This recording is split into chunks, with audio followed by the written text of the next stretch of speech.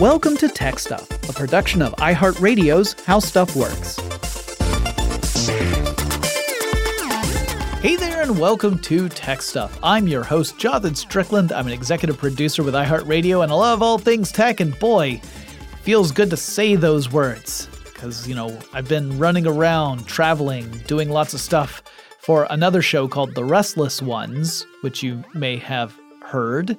And it means that I've had a lot of time away from the studio. But I'm back today, and it's that time of year when I take a look back at the previous 12 months and consider some of the biggest tech stories to come out over the course of the year.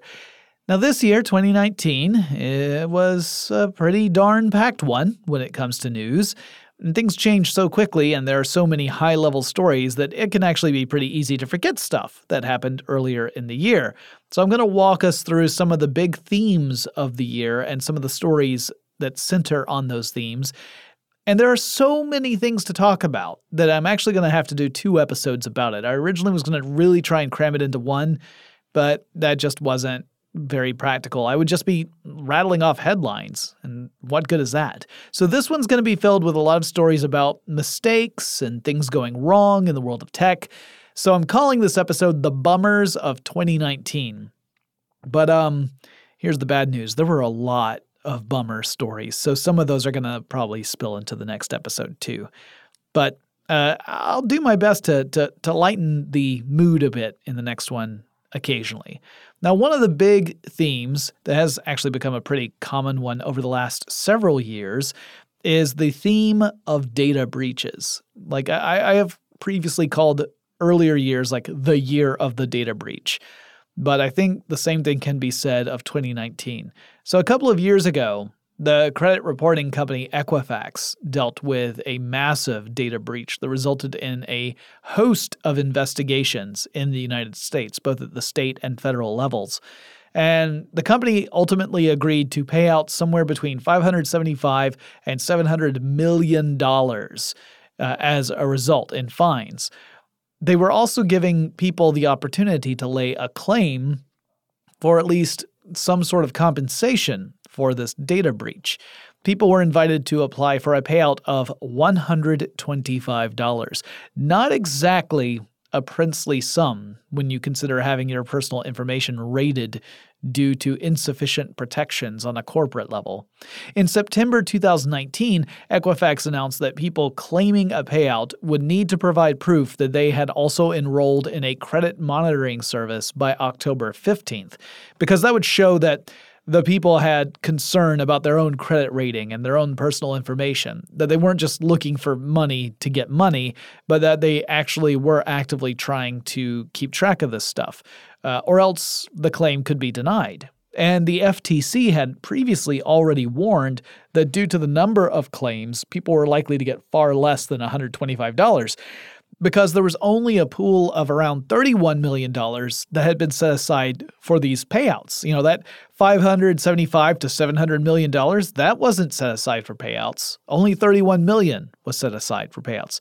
And I know it's crazy to say only $31 million, but when you look at the scale of this data breach, you realize that that means if everyone who was affected lays claim to a payout, you don't get very much.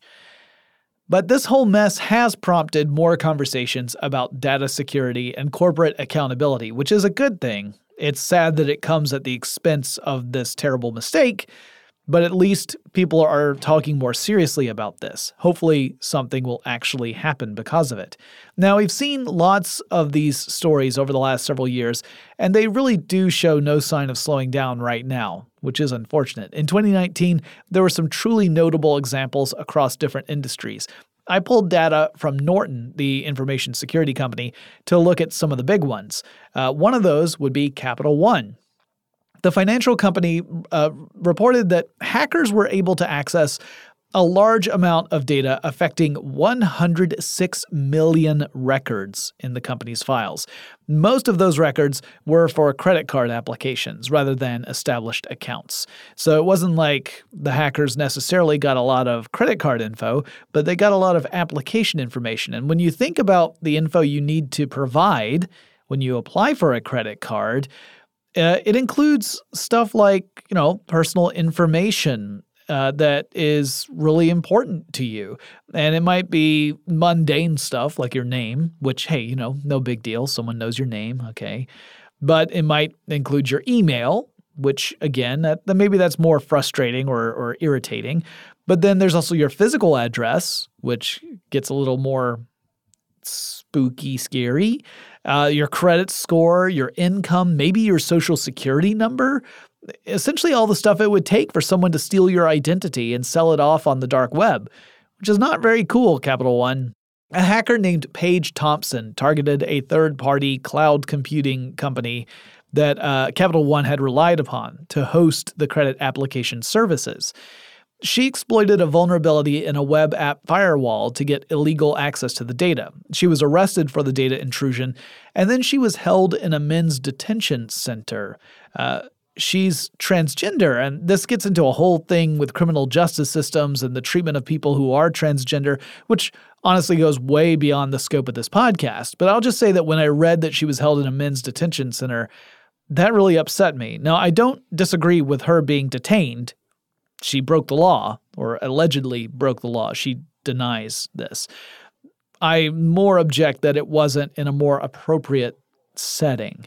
Anyway, she's awaiting trial for the case. That trial is scheduled right now for March 2020. She has pled not guilty to the charges. Another company to experience a data breach was DoorDash, the food delivery service. The company experienced the breach in May, but didn't disclose it until September 2019. A third party accessed the information of nearly 5 million drivers and customers without permission. The information they were able to access included personal information, including the last few digits of credit card and bank account numbers, but not the whole number. It was just that last little string. It also included the hashed passwords of many account holders, so it's always good to change your password if you make use of services that later reveal that they've been hacked. It's always a good idea to change that information. And also, well, I'll get to it, but don't use the same password everywhere. It's a little spoiler alert for a future discussion. So, early in the year, the service Evite had a data breach that affected 100 million records, again, exposing customer information like names, addresses, phone numbers, and the password that they used for the account. And again, the exposure of passwords drives home that importance, right? Use unique passwords with different services.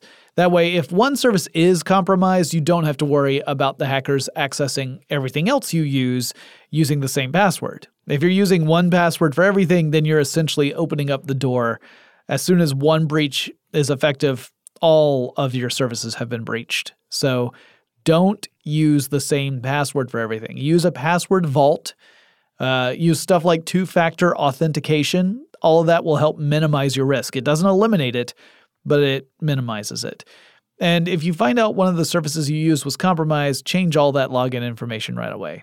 Now, the medical industry also saw its share of data breaches. The American Medical Collection Agency, which is a company that collects overdue payments for various medical labs, so essentially these are the folks who come after you if you haven't paid certain medical bills, they also had a breach. Hackers accessed more than 20 million records, and the information included not just personal information, but even stuff like credit card information. The actual breach began back in the summer of 2018, but the vulnerability remained unpatched until March 2019. In June of this year, the company filed for bankruptcy protection, so, things are just going great for them. And close to home, Georgia Tech suffered a data breach when some third party gained access to a university-owned database. The database had tons of personal information on current and former students, as well as staff and faculty at the college, including things like social security numbers. In total, 1.265 million people were affected by that data breach. The college is reaching out to offer credit monitoring and identity theft protection services for those affected by it. But still, yikes. The U.S. government also was not immune to data breaches. The Federal Emergency Management Agency, or FEMA, had a data breach not because some hacker broke into the system, but because the agency accidentally released files containing sensitive information, such as the personal info of more than 2 million people. Sad trombone noise insert here. Now, according to the U.S. Inspector General, FEMA violated the Privacy Act of 1974 by releasing this data to a third-party contractor. The contractor was in charge of securing temporary lodging for people who were affected by emergencies and disasters, so like a fire or a flood. But the data FEMA provided was far more extensive than what was actually needed for this contractor to do its job. And so that data included stuff like banking information and bank transit numbers and stuff like that, stuff that did not need to be shared. Now, considering that this breach affected people who were already dealing with emergency situations that were bad enough to necessitate a relocation, that's a big, big ouch. Making matters worse is that even some of the companies that are dedicated towards security and privacy have had data breaches in 2019. Take NordVPN, for example. That was a service that I've used in the past. A VPN is a virtual private network, and the purpose of a VPN is to allow a user to log into a remote server and then use various internet services so that they can't be traced back to the end user. Now, at first glance, that might sound like it's shady, but it's actually a really useful service if you're concerned about your own data security. You can use a VPN when you're in areas where you can't be certain of the security of the network, and that helps improve your own security. But then this year, word came out that NordVPN had an internal private key exposed back in 2018, which created the possibility for hackers to create a server and host it on the NordVPN service as if it were a valid NordVPN server. Now, that would mean that an end user who was relying on NordVPN might end up logging into one of the hacker's computers thinking it was a secure VPN server, and the hacker would get to see all the traffic coming through that computer. NordVPN has stated that since the breach, the company has patched this problem and that the company doesn't keep a log of any user activity, so hackers would only capture any traffic that happened on their own server during that breach. They wouldn't have gotten traffic information from any other servers on the NordVPN network. They wouldn't be able to look at historic data because the company doesn't keep any. Still, that might come as little comfort to a community of users who presumably have subscribed to the service out of a desire to maintain privacy and security. Now, these stories are pretty discouraging, and to be honest, it's just the tip of a huge iceberg.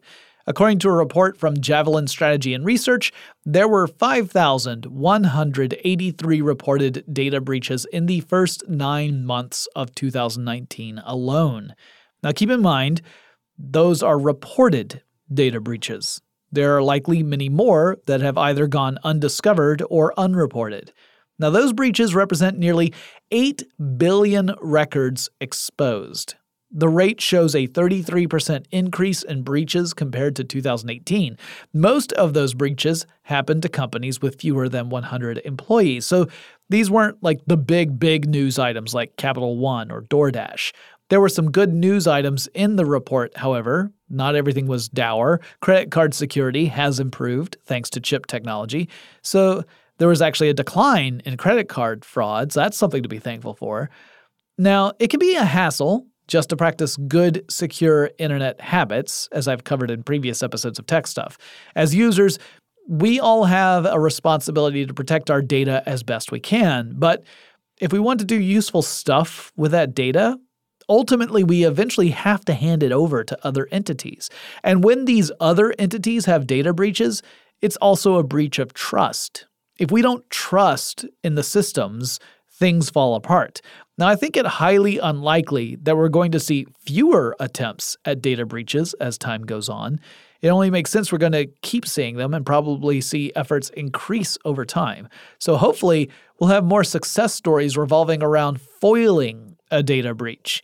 But the world of information security is typically a seesaw type of thing. The hackers get better at cracking systems and exploiting vulnerabilities. Companies get better at patching the holes. But then the hackers look for different holes, and the entire cycle repeats itself. Meanwhile, people like you and me get caught up with our data potentially at risk, which is kind of gross. Well, let's stick with some more bummers. I figure if I front load the episodes with bummers, then I can make some space in the back half for some more fun stuff. But first, let's talk about financial performance. So 2019 saw some pretty rough quarters for a few companies. One of those was Uber. Now, I mentioned this in an earlier episode this year about fake it until you make it, but Uber leads the way among ride-hailing companies in a category you don't want to appear in, which is the most money lost per quarter. Now, to be clear, all ride-hailing companies are losing money. None of them are profitable. No one has figured out how to make a business model that has a profitable side as of yet. But Uber is losing money on a scale that's pretty monumental. During the second quarter of 2019, the company posted revenues of $3 billion, which, come on, that's a lot of cheddar. But they posted losses of $5 billion. Woof. Uber's CEO stated that a large part of those losses came from the IPO process that Uber went through, the initial public offering.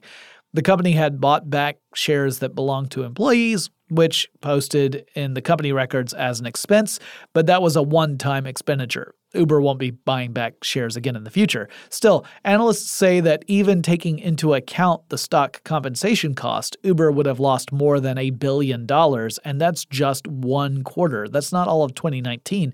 So if my math is right, there are 4 quarters every year. So the question is, can Uber find a way to be profitable in the ride-hailing and related businesses, or will it have to bank on investors bailing the company out again?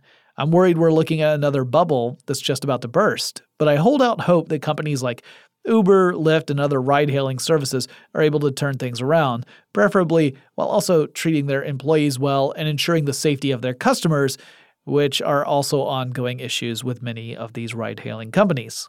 I'll have more to say about that in just a moment, but first let's take a quick break.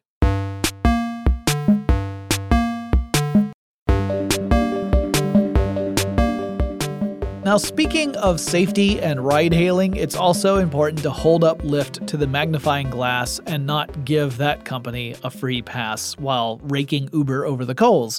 Numerous women have come forward in lawsuits against Lyft, stating that they were the victims of assault. They also say the company did nothing to prevent those assaults and they didn't do enough to ensure passenger safety. And on top of all that, they say that Lyft ignored complaints filed after the assaults took place and then downplayed the events to the media. One lawyer states that there's evidence that Lyft purposefully withheld cooperation from law enforcement officers who are investigating these claims. Now, Lyft is not the only ride-hailing company to come under scrutiny due to safety concerns and reports of assault. And there are also cases in which drivers have been assaulted by passengers. This is an ongoing story, and there are a lot of discussions about measures that could help protect passengers and drivers alike, but the rollout is likely to be regional and staggered over weeks or months. So it's not exactly the super fast response you would hope for necessarily. All right, let's keep that bummer train moving. In January 2019, the utility company Pacific Gas and Electric, or PG&E, declared bankruptcy. Now, this company serves customers along the West Coast, and in 2017, it was found guilty of starting a series of wildfires in California, which then put the company $30 billion in debt. That's billion with a B.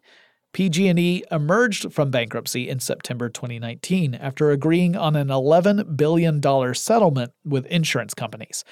Now, this is the same utility company that would shut down power to California residents in a series of planned blackouts during a particularly windy season in order to avoid a similar situation in which perhaps a broken power line might start a wildfire. The blackouts affected more than 500,000 people in the San Francisco region. So that was not a great story, and the tech sector obviously covered it quite a bit, with so many tech companies located in the Bay Area. Now, at least 7 coal mining companies in the United States have declared bankruptcy in 2019, which marked the first year in which more U.S. citizens got electricity from renewable sources than from coal-powered plants. At least 33 oil and gas producers have gone bankrupt as well. And as you might imagine, this has made lots of folks in the coal and oil industries upset. And while I definitely don't want to see people face hardship as companies close down, I don't want to see people out of work, I also think the move away from fossil fuels is a necessity. So it's my hope that employees of these companies can find work in the renewable energy sector. I think it's imperative we rid ourselves of our dependence upon fossil fuels, but we also have to make sure that the people who were employed by that industry can find good work elsewhere, and they're not just left in the lurch. We have to make sure that whatever plans we have to transition away from fossil fuels also take into account the people whose livelihoods depend upon those industries. Now, speaking of going elsewhere, what do you do when your company is in financial crisis and the company's main product is renting out office space to tech startups? That's a question that WeWork has been trying to answer for much of 2019.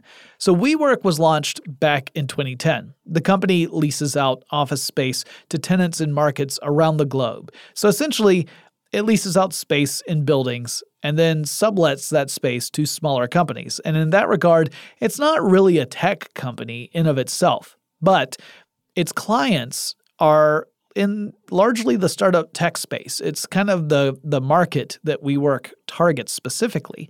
WeWork offices tend to have amenities that you might find in a startup that has a lot of venture capital and angel investors behind it. So, a lot of tech journals have covered the company's rather tumultuous 2019. WeWork initially planned to hold an initial public offering in September 2019 when it would become a publicly traded company on the stock market, only things did not go quite as planned.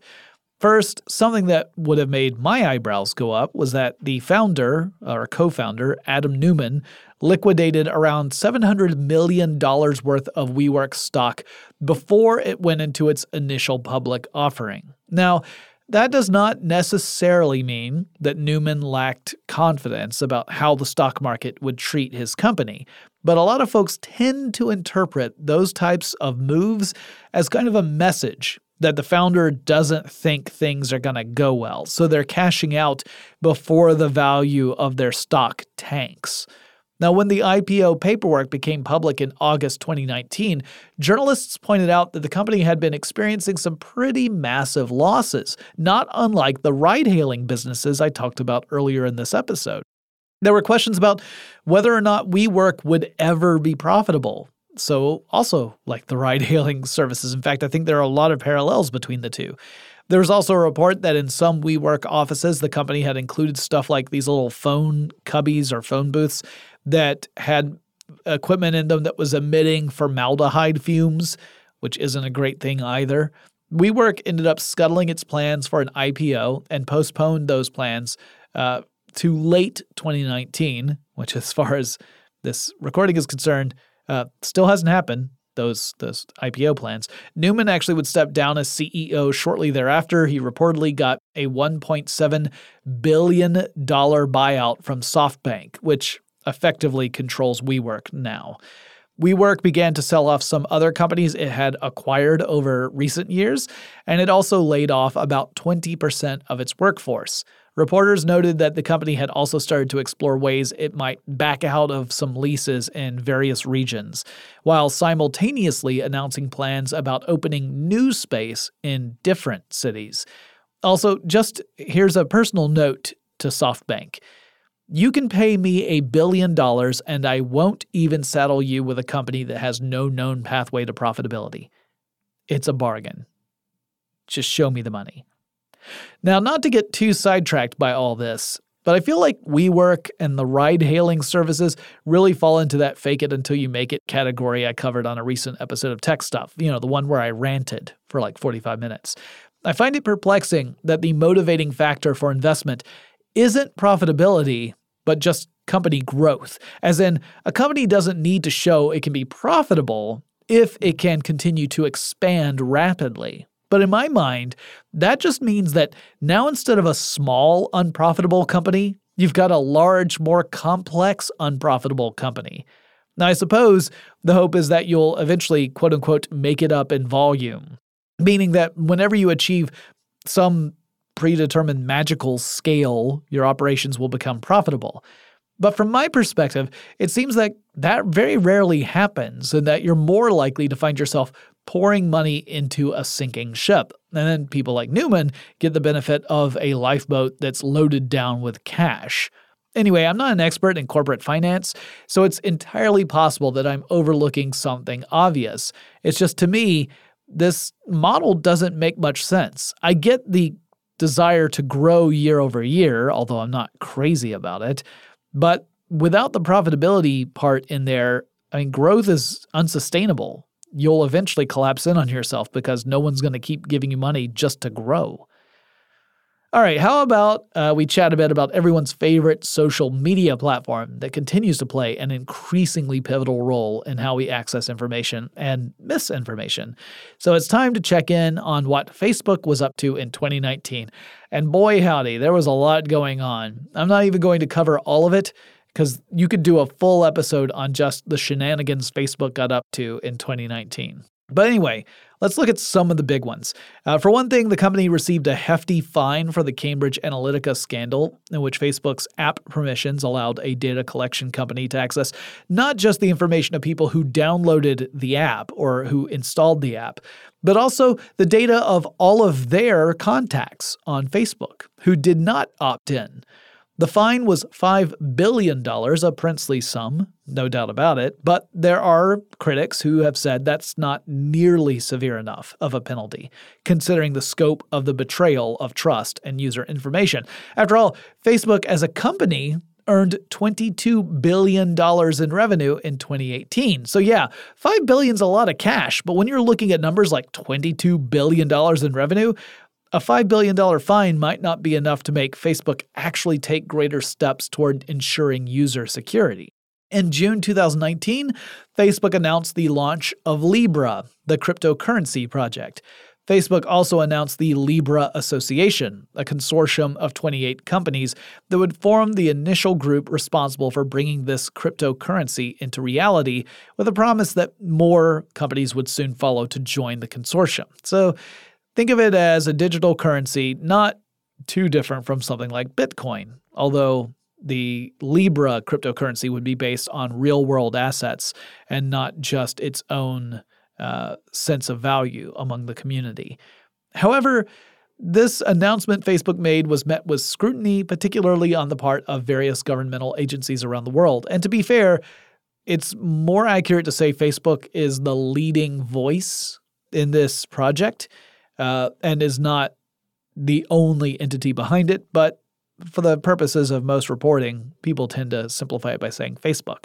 Now, governments began to call for regulations and rules to guide any sort of cryptocurrency effort, particularly in the wake of some high-profile missteps by Facebook like the aforementioned Cambridge Analytica scandal.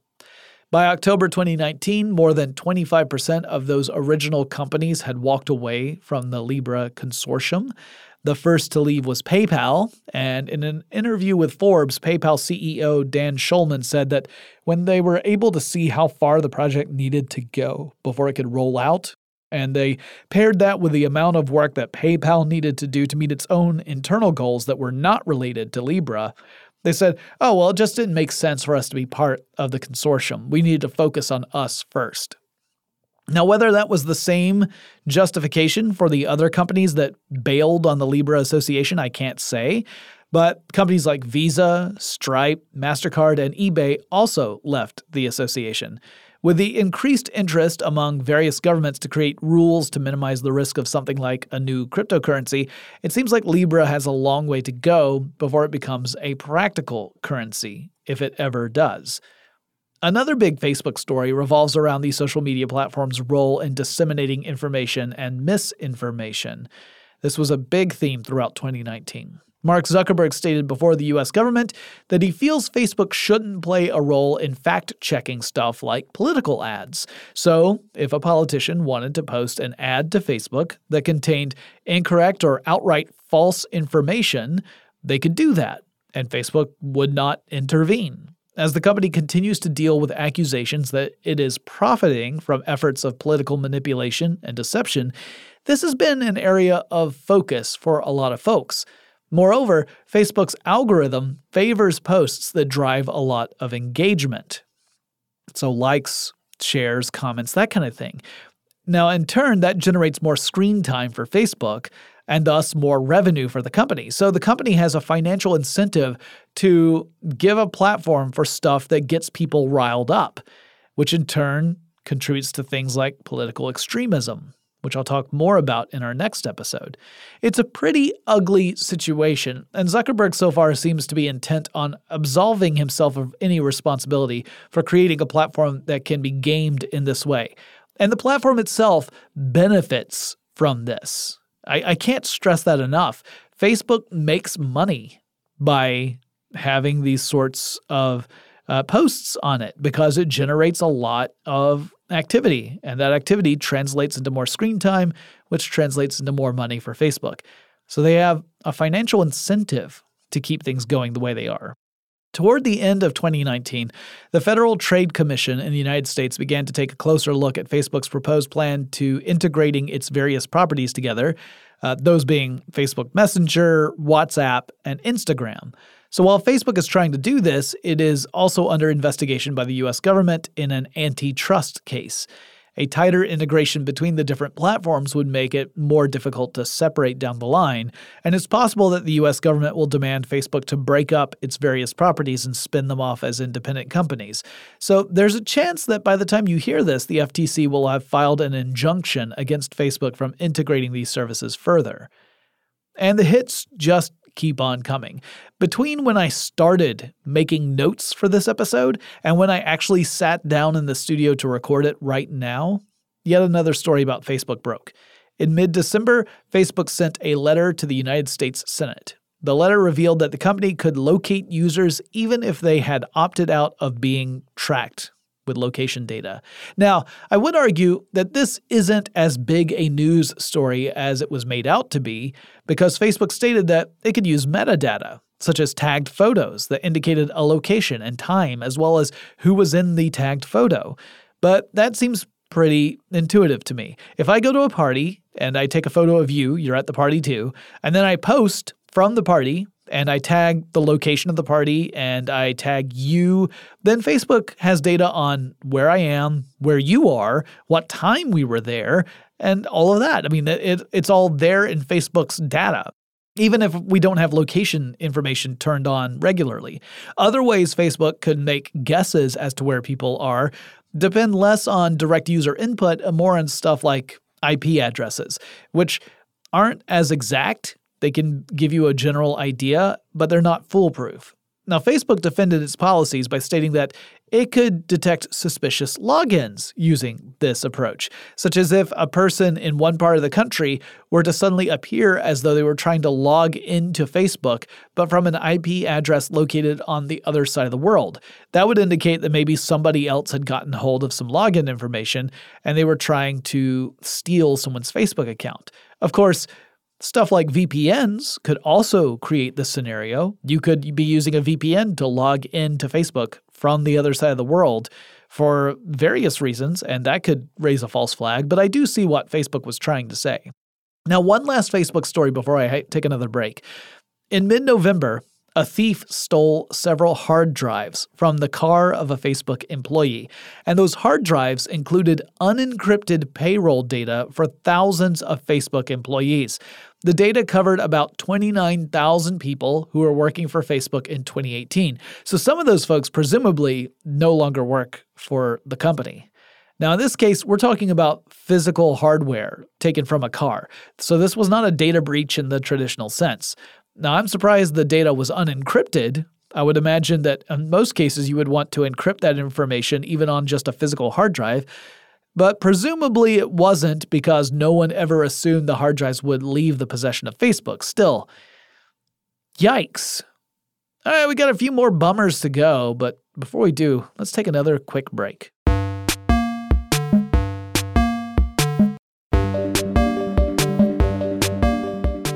So a big story to play out over the course of 2019 was the world's response to the Chinese telecom company Huawei, which I've also covered in a previous episode of Tech Stuff. The company isn't that old, but it already stands to be one of the major players in rolling out the technology that will enable 5G wireless connectivity around the world. In fact, with the outstanding orders the company already has in Europe, it leads the pack in terms of 5G equipment sales.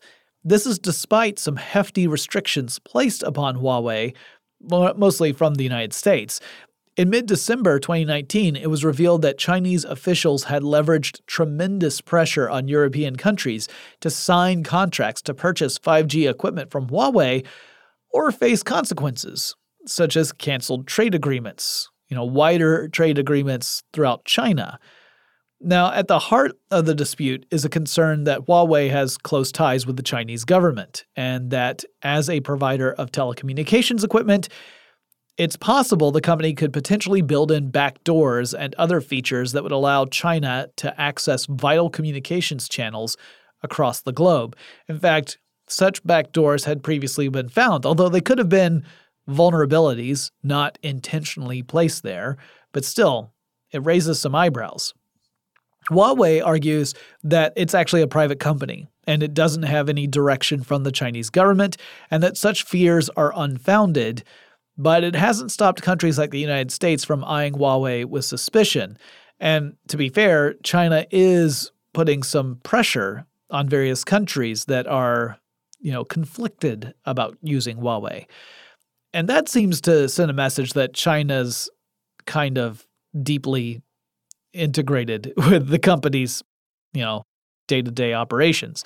Although Huawei says, no, this is just a government looking out for a company that exists within its borders. That's it. It's not a sign that it's a Chinese government operation. So it's a complicated thing, and it all depends upon whose perspective you believe. The truth is probably somewhere in the middle. Speaking of China, the country's conflicts with Hong Kong have spilled over into the tech space in various ways. A large number of Hong Kong citizens mobilized against the Chinese government, initially protesting a policy that would allow for extradition of Hong Kong citizens accused of certain crimes, and they would be extradited to mainland China. Now, given China's reputation when it comes to justice, the too long didn't read version of that is it's a very bad reputation. Many Hong Kong citizens protested against this policy. They stated that it was undermining the independence of Hong Kong, which was something China had previously promised it wouldn't mess around with. While China would ultimately withdraw the extradition bill, this was really the push that got the ball rolling, and protests continue to this day because they extend beyond that. You could think of that as the straw that broke the camel's back.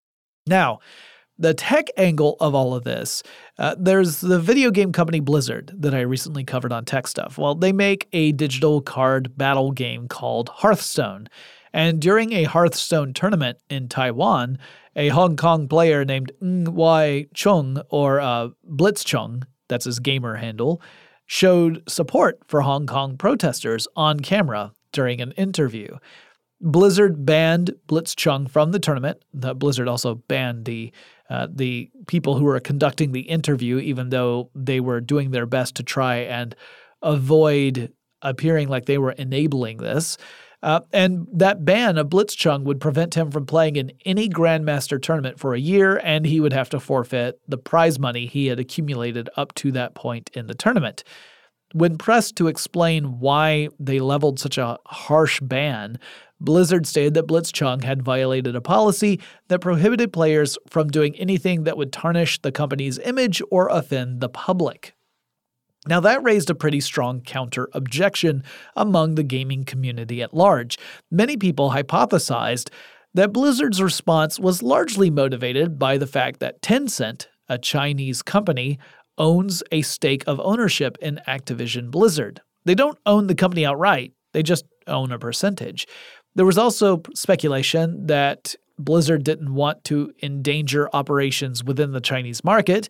The Chinese market represents billions of dollars of potential revenue, so they didn't want to put that at risk. Critics also pointed out that Blizzard's punishments toward other gamers around the world in response to vulgarity, clear-cut cases where someone has violated that policy, they were rarely as severe as what Blitzchung experienced. Blizzard subsequently walked back the punishment a little bit. They returned the prize winnings to Blitzchung, but they kept a ban in place for half a year rather than a full year.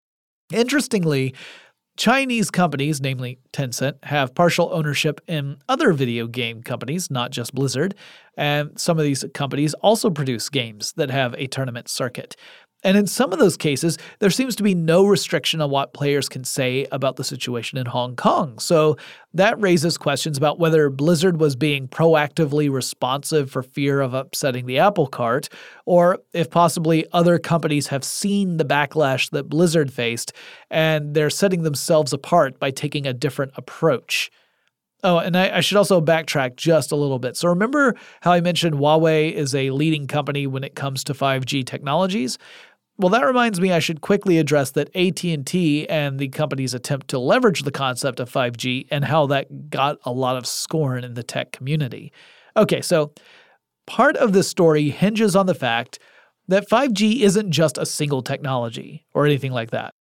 You can't just say 5G relates to this specific implementation.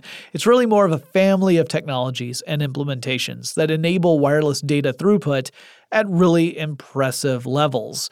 And we typically describe it as speed, but the data is not actually moving faster than it was before. It's just that more data can travel all at once through a channel. So instead of thinking of it as like a one-lane road where you can just somehow defy the laws of physics and drive faster than the speed of light, it's more like you have an ultra-wide highway where all the cars can travel at the speed of light simultaneously. So you get more cars, more data. But they're not traveling faster than they were before. There's just more of them. The rollout of 5G is taking time because it requires new infrastructure. You can't just send an update out to existing antennas out there. You actually have to go install new ones and make them in a different density than older generations of wireless technology. You also need to have phones and other devices that can actually receive 5G signals to take advantage of it. They can't just do that with their standard stuff. So it requires a whole lot of hardware upgrades across the board.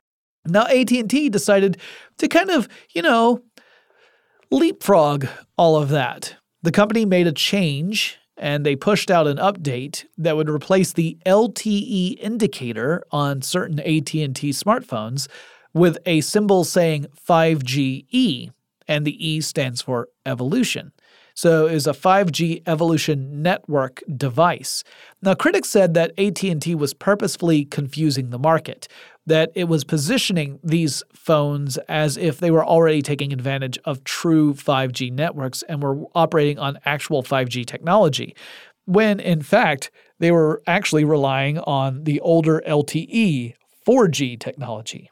Making matters more confusing was that AT&T was actually rolling out legit 5G infrastructure, but it was only available in limited areas, and sometimes that would just be a small area within an actual city, for example. According to analytics company OpenSignal, the AT&T 5G service did not outperform either T-Mobile or Verizon's LTE service. And so the general conclusion was that AT&T was trying to take advantage of an emerging technology to make it seem like their product, which according to tests wasn't superior to the competition, was somehow more capable. It was dirty pool, as Gomez Adams would say. Now, I should also add that while it looks to me like AT&T deliberately tried to fool folks with this whole 5G evolution network approach, the situation does actually get pretty complicated because the generations of wireless connectivity are kind of loosey-goosey. You can't point to, say, 3G and give a set of firm specifications on how much data could be sent over a network per unit of time. The technologies within a generation evolve over the course of that generation. And if a company can upgrade hardware to take advantage of those evolutions, it can see improved data rate. So, in other words, not all 4G networks or devices are equal. Some are capable of much better data transfer rates than others. It's even possible to have a really good network and a device on an earlier generation outperform a later generation example. So it's possible for you to have a really good 4G network and device outperform a 5G device on a 5G network.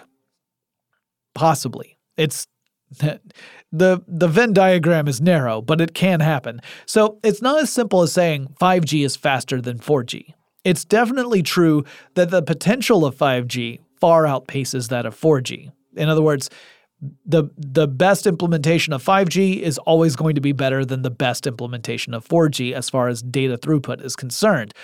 But potential and reality are two different things, so it all depends on how it's implemented in the area that you are in. And yes, I find this all to be incredibly frustrating because as a consumer, I just want my stuff to work really well and for it to be really fast. And it's not always an easy thing to determine. I'll wrap up with a couple of short stories.